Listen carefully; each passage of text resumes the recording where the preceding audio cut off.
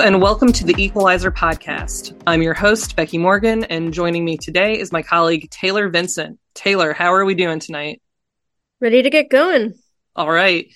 It is less than a week until the NWSL regular season kicks off, and tonight we're going to continue our previews of all the NWSL teams.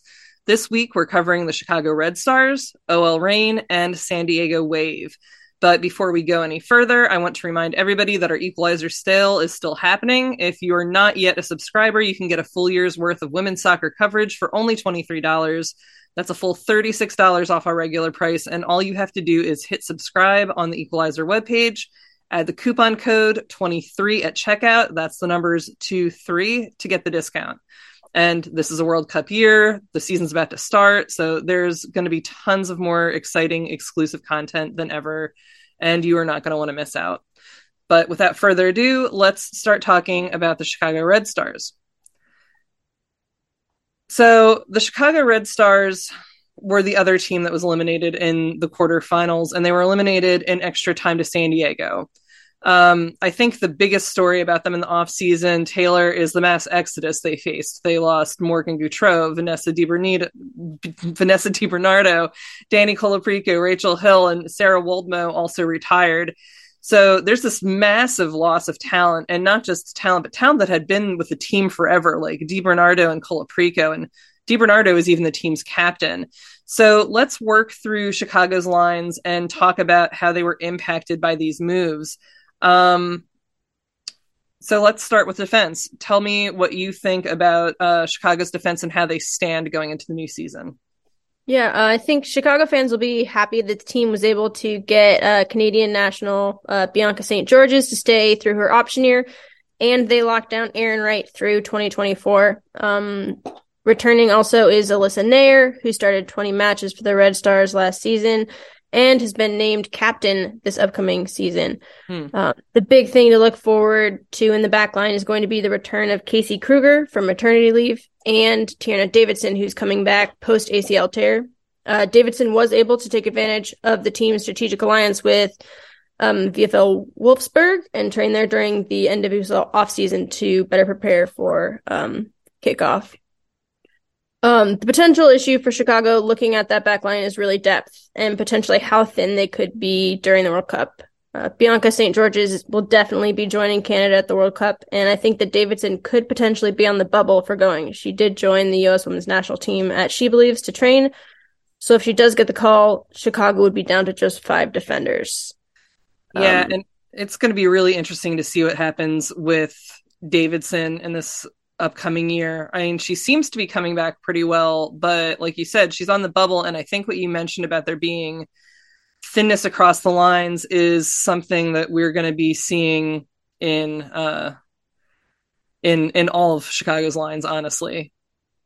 Yeah. So that's basically the big picture for defense. Becky, how is the midfield looking up? Well, I mean, the midfield was absolutely decimated, frankly, like we had already said kind of at the top. Chicago really was a team that was killed due to free agency, I think, more than any other team in the league. As we mentioned, Colaprico, Gautreau, DiBernardo, I'm so sorry, DiBernardo, I cannot say your name today. All are gone from the midfield, and that is basically most of their starting midfield and some of their most accomplished veterans. And, you know, especially on a team like the Red Stars that are known for controlling the tempo of their matches and moving the ball upfield really well, that without a solid midfield, it's not really clear if they're going to be able to keep that going. They did at least add some new players. Carrie Recaro was traded to Chicago, and she's coming off a great year at Angel City. Sophie Jones is a draftee out of Duke, who I think has a lot of potential. I mean, this is a good team to be on as a draftee. After so many players left, you might really have a breakout year. And, you know, like many teams, Chicago did add a Brazilian, this time defensive midfielder Julia Bianchi. So these are all solid players, but we have no idea how they're actually going to mesh together until we actually see them. And losing that veteran presence of Gautreau, Colaprico, and company, I think that's really going to affect them. But moving on to the forwards, Mel Swanson is absolutely on fire. So I don't think we have any question that she's going to perform well for Chicago the way things are going. but that's when she's there and not away on international breaks. So that's going to be a problem for them. They do also have Yuki Nagasato, who is, a solid veteran who is beloved and wonderful to have on your team in many ways. And then they did also draft Penelope Hocking, who has a ton of potential and, could have a breakout year. Like I said about Sophie, she could potentially really, make a name for herself because she'll have the opportunity. So this is helpful because in addition to losing Rachel Hill, there's still no word on what Kealia Watt is going to do after missing last year due to injury and maternity leave. So Taylor, do they have enough depth in the front line to carry them through these international breaks and, of course, the World Cup? Well, right, some teams will have some real depth problems during the World Cup, and we'll get to those pretty soon. But I don't think that's the issue for Chicago. I think the problem is that it isn't clear right now who exactly is going to fill in Mal Swanson's shoes when she's gone. So I think the real question is, does Chicago use the first half of the season to try to figure out who can replace Mal Swanson, or do they try to play differently to kind of highlight the players they do have and kind of use the Challenge Cup games that are intertwined in the regular season in order to kind of find that out? So there are a lot of questions about Chicago. Do you think the team they currently have can return to the playoffs this year? I mean, I really don't know. Of all the teams that made it to the playoffs last year, I think Chicago is honestly the least likely to repeat a trip to the playoffs. They've just had so much upheaval. I guess they're in a rebuild. They're just, kind of trying to pull themselves together after everything that's happened in the last year. And then throwing in the fact that this is a World Cup year and they're going to lose Mal Swanson, they're going to lose Alyssa Nair, possibly Tierna Davidson. That's a lot of key players to also lose during increments. So even if their young players do great, I just still think it's hard to see how this team will come together enough to be solid, unquestionable contenders for the playoffs. There are just too many questions lingering. They could do it. I mean, like we've said in every episode, there's so much parity in the league. They could really pull it together and they could do it. But I just don't feel strongly. I think that there's a decent chance that they might drop off. So what do you think, Taylor? I mean, I have to agree with you, Becky. In my personal preseason table ranking, I don't have Chicago making the cut. I think right now there are too many question marks, and the teams I have above them don't really have that uncertainty. And it's not just this season with the question marks. Chicago currently has the most players becoming free agents next offseason, and it's currently at 9. And next offseason, there isn't just the free agency to contend with, but there will also be 2 expansion teams joining. So there's going to be just a lot of chaos in the offseason in that way. I expect the team to make it a priority to lock down some of those players during the season so they don't potentially lose them to free agency. Yeah, that's going to be really interesting to see how that develops with, free agency expanding, so many players joining free agency, and then also, of course, the expansion teams, because we have no idea how they're going to do the expansion draft. Are they going to do a draft? Is it all going to be build your teams with free agents and trades? Who knows? But, there's a lot of questions. And as you say, Chicago could be particularly vulnerable with all that happening. So I guess we'll have to see. But before we get into our semifinals teams, OL Reign and the San Diego Wave, we're going to take a quick break. So don't go anywhere. We'll be right back.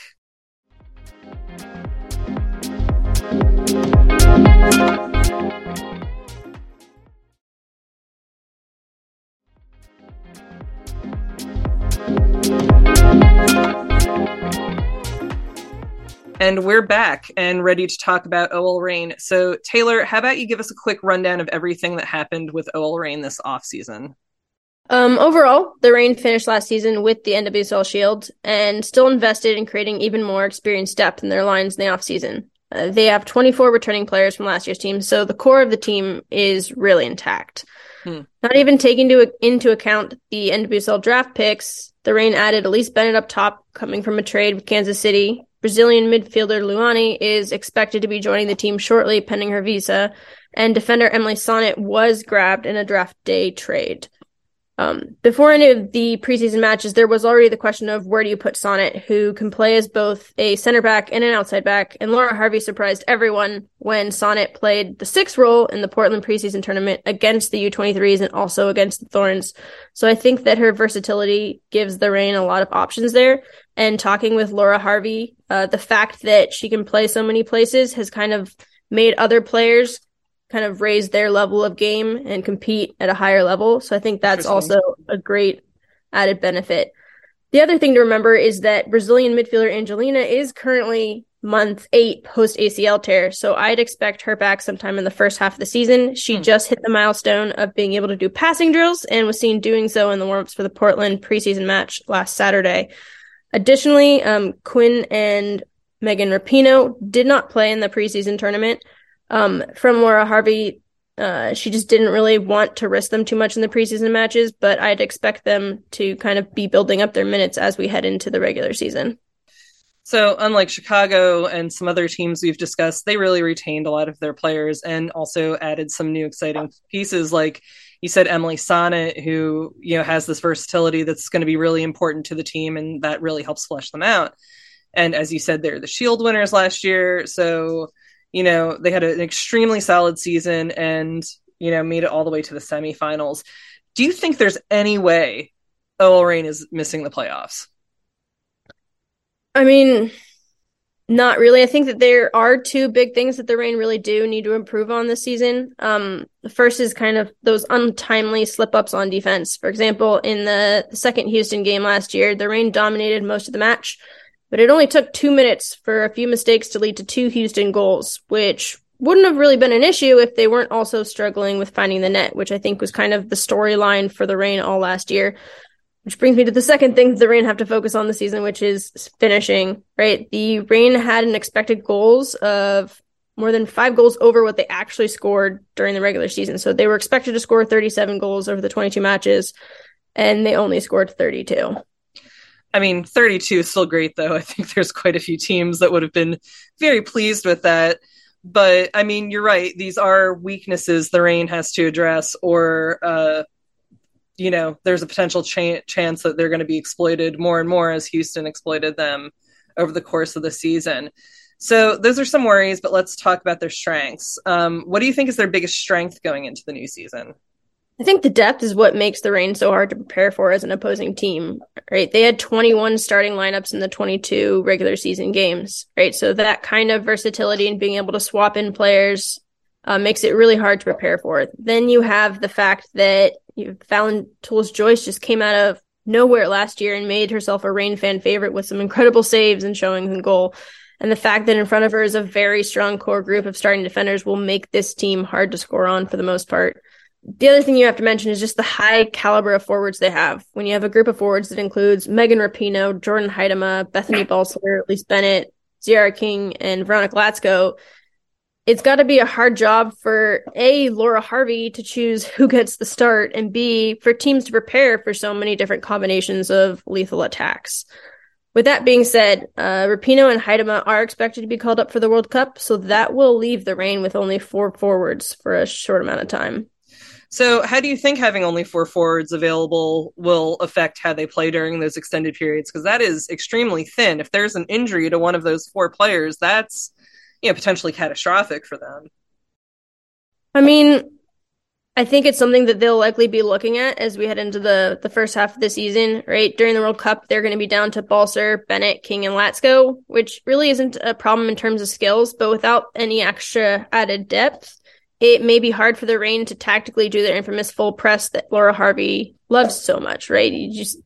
Your legs can't handle that much of a load if there's not really a lot of people to sub in there. No, that makes perfect sense. But, even with a thin top line during the World Cup, I still can't see the Reign not making the playoffs for all the reasons that we've discussed above. They've retained all their key players. They're coming off a Shield winning year, even if they need to work on their actual finishing, and if, they have a couple quibbles to work on, they're just unquestionably one of the strongest teams in the entire league. So I think that there's no question that they're just not going to make the playoffs. I think they're going to be a top 3 team in the upcoming season. What's your take? I mean, I have no doubt that the Reign will stay above the playoff line this season. Even with the questions I do have, I just don't see how they don't make it with their depth and like the cohesion of the core set of players. Fantastic. Well, let's wrap up talking about OL Reign and start talking about the San Diego Wave. The Wave really made history in their first year. They accomplished something no expansion team has accomplished before and made it into the playoffs in their first year. And not only that, they actually held the first place spot for a good portion of the season. And so they were practically unstoppable for most of the season. They had a strong attack in Alex Morgan, had a strong defense with rookie Naomi Girma, who had an amazing year and won not only Rookie of the Year, but Defender of the Year. And, add to that, Casey Stoney got Coach of the Year, Kaylin Sheridan got Goalkeeper of the Year. So they almost got a clean sweep of awards, except for MVP, which went to Portland's Sophia Smith. So, I mean, if that doesn't say they had an incredible year, nothing does. They were just all the way up there. And I think many, many people thought that they would make it to the finals. So, how big a deal is it that San Diego made it not all the way into the playoffs, but almost to the championship in their very first year? And what do you think was the key to their success? I mean, San Diego basically set a new standard for expansion clubs coming into the league. And honestly, with the parity among teams, I don't see it being repeated again soon. I think part of it comes down to recruitment. They knew what kind of soccer they were trying to play and got the right players to do the job. I think the other important thing that made this possible was the culture that Casey Stoney has kind of created in San Diego.